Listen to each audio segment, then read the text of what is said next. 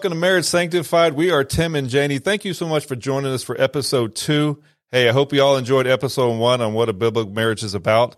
And if you need to contact us, please connect with us on social media. If you have any comments or anything, we'd love just to get with you and answer any questions you have. Yeah, I agree. Yeah. So, babe, what do we got for episode 2? So in this episode, we're going to be talking about commitment in marriage. Yes. I think it's pretty cool because, as you know, we're passionate about marriage. And so we follow and we read and we research all the latest trends, basically everything marriage. And so recently we were researching the top reasons why people get divorced. And the reason why we did that was because we figured if we can look at the top reasons why people are getting divorced now, we can use that as a place to go back and say, okay, how can we strengthen those areas that are causing divorce? So what did we find, Ben? Well, the first one, which was very shocking to me, was commitment, lack of commitment in a marriage. 73%. That was just really high. Yeah. So for 73% of the divorces, the number one reason for their divorce was lack of commitment. Here, and I always thought it was, which is the second one, was infidelity. Yeah. But number 2 was infidelity, and number 3 was too much conflict. And then number 4 was like money problems, financial problems. So, which is a normal thing. But for lack of commitment, just to hear that high percentage number, it just was really shocking to me. No, I agree. I definitely think that we're seeing a little bit of things change since COVID. Yes. We've talked about this before, but I think, infidelity isn't number 1 anymore. No, kind of shocking and surprising. It is. But so what we're going to do is we're going to define what the world says about commitment. Yeah. So. Well, I found it pretty funny. I don't know if it's funny. I found an interesting worldly definition of commitment. It basically said that it's an engagement or an obligation that restricts your freedom of action or choice.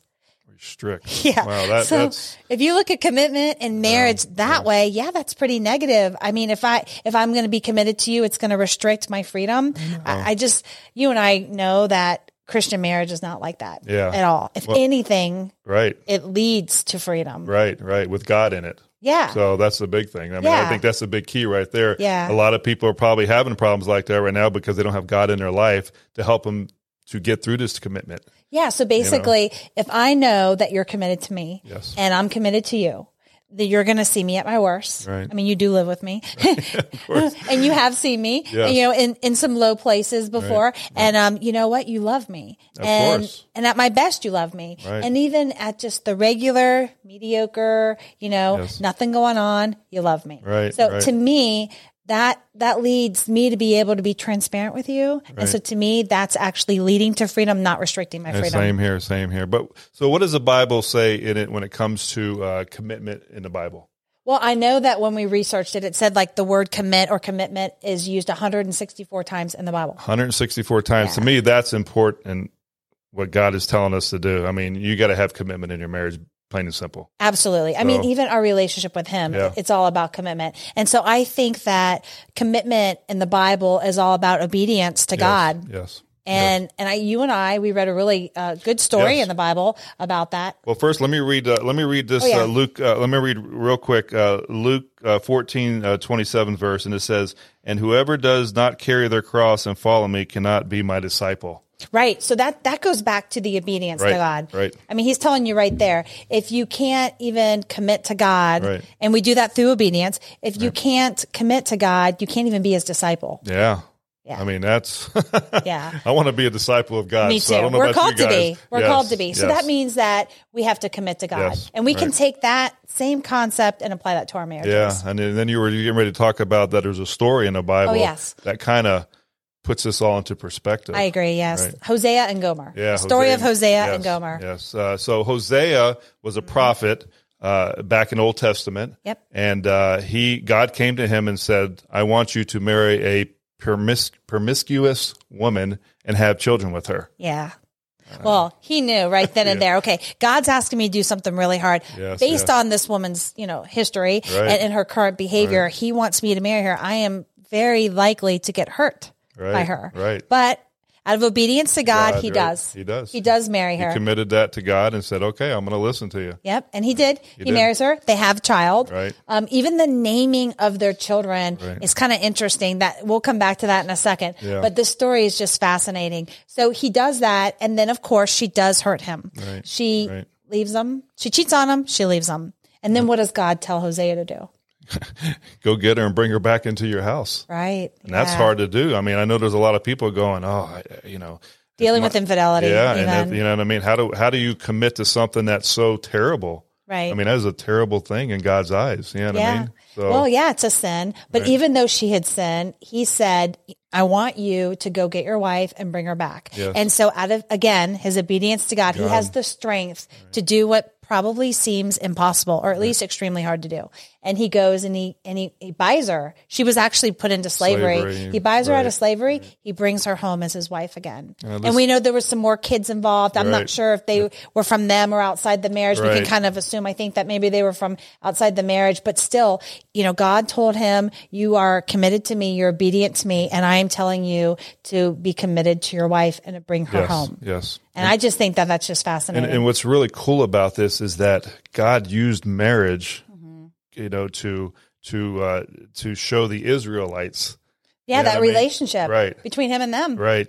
Yeah, and how they stepped away from God. They did. They turned away from God. And God was upset about it. Didn't we read somewhere that that is like, I can't remember exactly, but there was something about that being how God sees it. God sees us as adulterous when we turn from him and we worship other idols. And that's what was happening with the Israelites. Right. And that's why God said, you know what? That's why he told Hosea, he's like, I want you to go get her. Yeah. No matter what, go get her, bring her back into your house and live with her again. And God did this, I think, to show his redemptive love. Right. I mean, we can take that. Israelites, right. Yeah, for the Israelites. Right. And then through this marriage, and, that doesn't just apply, to the Old Testament and people of the Old Testament. That applies to us. As children of God, this applies to us too. So we can take that redemptive love that God has. We can do that with our relationship with God, and we can also do that within our marriage.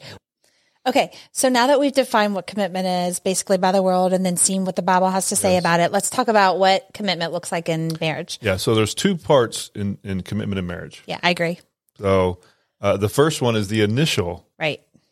That's like when we say we're going to get married or we commit to, okay, I'm going to marry you. You're going to marry me. Right. That's like the fun part. Wouldn't you agree? I know for us, that was the part where we shared all of our dreams and our goals, and we planned our own wedding. So we spent like a lot of time with each other doing that. So I agree. The initial commitment, that's the first one. That was the fun part. Yeah, that's the fun part. But guess what? Number two, then comes the maintaining the commitment. Right. So this is day 2 till death do us part. Yes. And that's what we're aiming for, right? So how do we maintain our commitment in our marriage? And so that's what this podcast, this episode is going to be really talking about, focusing on how you and I do that. Now, this is what works for us. This is what we know can work for you too. But we just want to be open with you and let you know, what we do to maintain that commitment in our marriage, that strong commitment. Yeah. So the first thing we're going to do is we commit to God. Right. By obeying his commands. Yes. So there's a couple scriptures that I would like to read, if you don't mind, real quick. So the first one that we're going to go to is Matthew 22, verses 37 through 39. And it says, Jesus replied, love the Lord with God with all your heart, with all your soul, with all your mind. This is the first greatest commandment. And the second is, like it, love your neighbor as yourself. All the law and the prophets hang on to these two commandments. Right. So right there, in order to be committed to you, I had to be committed to God. Right. So if I am not going to commit to obeying what God's word says, then how am I ever going to be able to commit to you? Exactly. So it shows that God really does want us to commit to him. And he says, and we are to love him with everything, with all our heart, mind, and our soul. And we are to love others just like him. Exactly. So in order for me to commit to you, I have to be willing to love God that way and to love you that way too. Right. The other verse I wanted to is Proverbs 18:1. It's Proverbs. I think 16:3. 16:3. I'm sorry. Commit to the Lord whatever you do, and He will establish your plans. Right. So again, if we commit to Him, He's going to establish the plans in our marriage. I literally trust God that much. Right. Yeah. Oh, watch out, we got bugs flying through here too. So sorry about that, guys. See, you never know what's going to happen here on the set. So yeah, I guess in our recording studio. Yeah, so it happens. But yes, so I agree with that for sure. Okay. So the next thing will be to you have to commit to no divorce. Right. So that is a big thing. I mean, Too many times these days with marriages, people automatically use the D word. Yeah. They go straight to it. Sure do. And we know that God hates divorce. In the Word of God in Malachi, it says God hates divorce. Right. So we always commit to no divorce. Again, it goes back to what I was saying before. If I know I'm committed to you and you know you're committed to me, then. Right. So we commit not to get divorced. Right. So the third thing would be committed love sacrificially. Right. I'm going to commit to love you no matter what. Right. Sacrificially. In other words, I'm going to put my selfish desires at the bottom of the list. Yes. And when I'm doing something, making a decision that will affect you and the kids, I'm going to ask that question, is this best for me or is this best for you and the kids? Right. And so that's what sacrificial love looks like. Right. So let me read Proverbs 18:1. Yeah. If you don't mind real quick. An unfriendly person pursues selfish ends, and against all sound judgment starts quarrels. Right. So right there, he even warns us, okay? The wisdom from the Bible in the Proverbs says, don't do that. Right. So we know we need to be unselfish, and we do that best. And by being unselfish is how we best sacrificially love one another. Perfect. All right. So what else do we commit to? So the next thing would be we commit love unconditionally. Right. I mean, that is a big one. I mean, so basically, even if you're not being loving, I'm committing to loving you. Right. So if you are being sarcastic, I don't want to be sarcastic back. I mean, I may want to, but I choose not to be sarcastic back. And it's hard. Yeah. It's hard to do that. It's hard to sometimes put yourself last in front of your spouse. Right. You know what I mean? Especially how has your marriage been previously? You know what I mean? Yeah. And just to go from this to this is very hard. Yeah, I agree. So, and loving unconditionally, I mean, that's the way God loves us. That's what we strive to love each other that way, that agape, divine love. Right. I think that by loving unconditionally, it gives us a chance to really express those fruits of the Spirit, that we get as Christians. We get the Holy Spirit in us. Right. And He gives us all those fruits, the love, joy, peace, patience, kindness, goodness, self-control, faithfulness, all those things. By loving you unconditionally, I am free to just express those fruits of the Spirit in the marriage.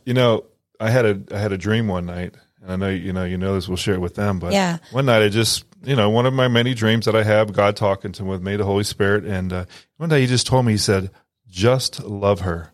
Yeah. And I was like, just love her. What does that mean? It's funny you say that. Exactly what it means, what we're talking about. Yeah. No matter what, unconditionally, I have to love you. And, I guess now looking back, we could have taken that as like a warning because you heard that from God right before a really difficult season that we just recently went through leading up to this. Actually just some health issues that I've been having with my right eye. And you were really called to just really be there for me and be compassionate and just love me, even though I was going through a really hard time. It was. I mean, I would get stressed because seeing you in pain, that would affect me. And sometimes, in the past, it was hard for me to love you even when I saw you in pain because I was more or less scared and it bothered me. Right. You know what I mean? But we have to put that aside and say, I have to love her all the time, no matter what. No matter how we're acting. No matter, exactly. Yeah, I agree. I agree. So the next one's going to be committing to persevere in your marriage. Yeah, perseverance definitely needed in marriage. Yeah, so let me read a Bible verse here. 1 Peter 4:8, and it says that, above all, love each other deeply because love covers over a multitude of sins. Yeah, that's for sure. It is. So I think one way that you and I really persevere in our marriage is we agree to forgive at the beginning of conflict. Yes. Right? Yes. And we extend a lot of mercy. Yes. We used to hold on to stuff, overnight, next day. Some of you guys may do that yourselves, but we've decided, God's mercies are new each day. Our mercies to each other should be new each day too. Yeah. So, I think that's one way that we persevere through the hard times is, we know when conflict comes, and it will, that we're going to forgive each other and we're going to extend grace to each other. We let grace fill those gaps. Where maybe you might not be acting a certain way in my eyes, or I might not be acting a certain way in your eyes. That's true. That's what we do. How else do you think we persevere? I would say by seeking outside help. For sure. We do this marriage ministry. Right. We do this to help others, but it also helps us. It does. I mean, we love to stay intentional and committed to that. So I think it's important we know that there are times in marriage where maybe the wife or the husband or both, they want to keep everything private and they maybe have pride and they're too embarrassed to seek outside help, like counseling if you need it. But mostly you won't even get to that point if you just have some marriage mentors in your life. That's great. Yeah. That's really good. Hang out with other married couples, help each other out. Right. Counselors. Yeah. You know what I mean? But, if you get to that point, if you need it. Yeah, exactly. But otherwise fellowship with other, have accountability partners. I have a friend, down in Florida that, she's my accountability partner. Sometimes I'll say, this is how I'm seeing things and call me out on it. Perfect. If there's a way that I can be a better wife, and she will. And I know I can be free to talk to her about myself, not about you, but about myself and what I'm feeling. And she does the same thing with me. So it's really good to have accountability partners too. Yeah, same here. I mean, I got a couple of friends local here that, that look out for me. Yeah. I mean, you need them in your life. Yeah. I mean, if not, your life can go in a different direction. So of course. I think also for persevering, one thing that can trip people up is expectations. And we talked about this the other night when we taught our class. We talked about expectations. Expectations on your spouse. Well, unmet expectations. That's where it comes in, is when you have these expectations. And I think a lot of times, we talked about this in class too. A lot of times I may have an expectation of you, but I've never told you. It's here. You kept it in. Yeah, it's in my mind, but I didn't tell you that.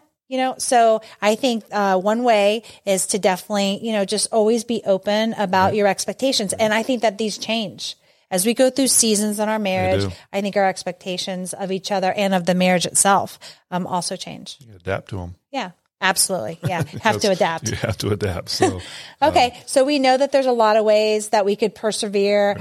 We're definitely going to talk about that more in the future. We'll have podcasts on that. There's going to be a lot of stuff about this. So we're just giving you the basics right now. Yeah. You know what I mean? We'll do a lot more, but the main thing too is you also have to commit to serve God together. Yeah. That's the biggest thing. You can never. You have to have that outward focus. Right. Well, it takes the focus off of us. That's true. Off our marriage. If we're serving the Lord and we're serving together, we are taking the focus off of us and off our marriage, and we're serving Him, and it's also an outward focus. Yeah. So, do you have a Bible verse? Yeah, on I that? do have one. It's 1 Peter again. This time it's 4. Verse 10, it says, each of you should use whatever gift you have received to serve others as faithful stewards of God's grace in its various forms. Yes, I agree. I think that's nails it. I agree. You know what I mean? So, completely.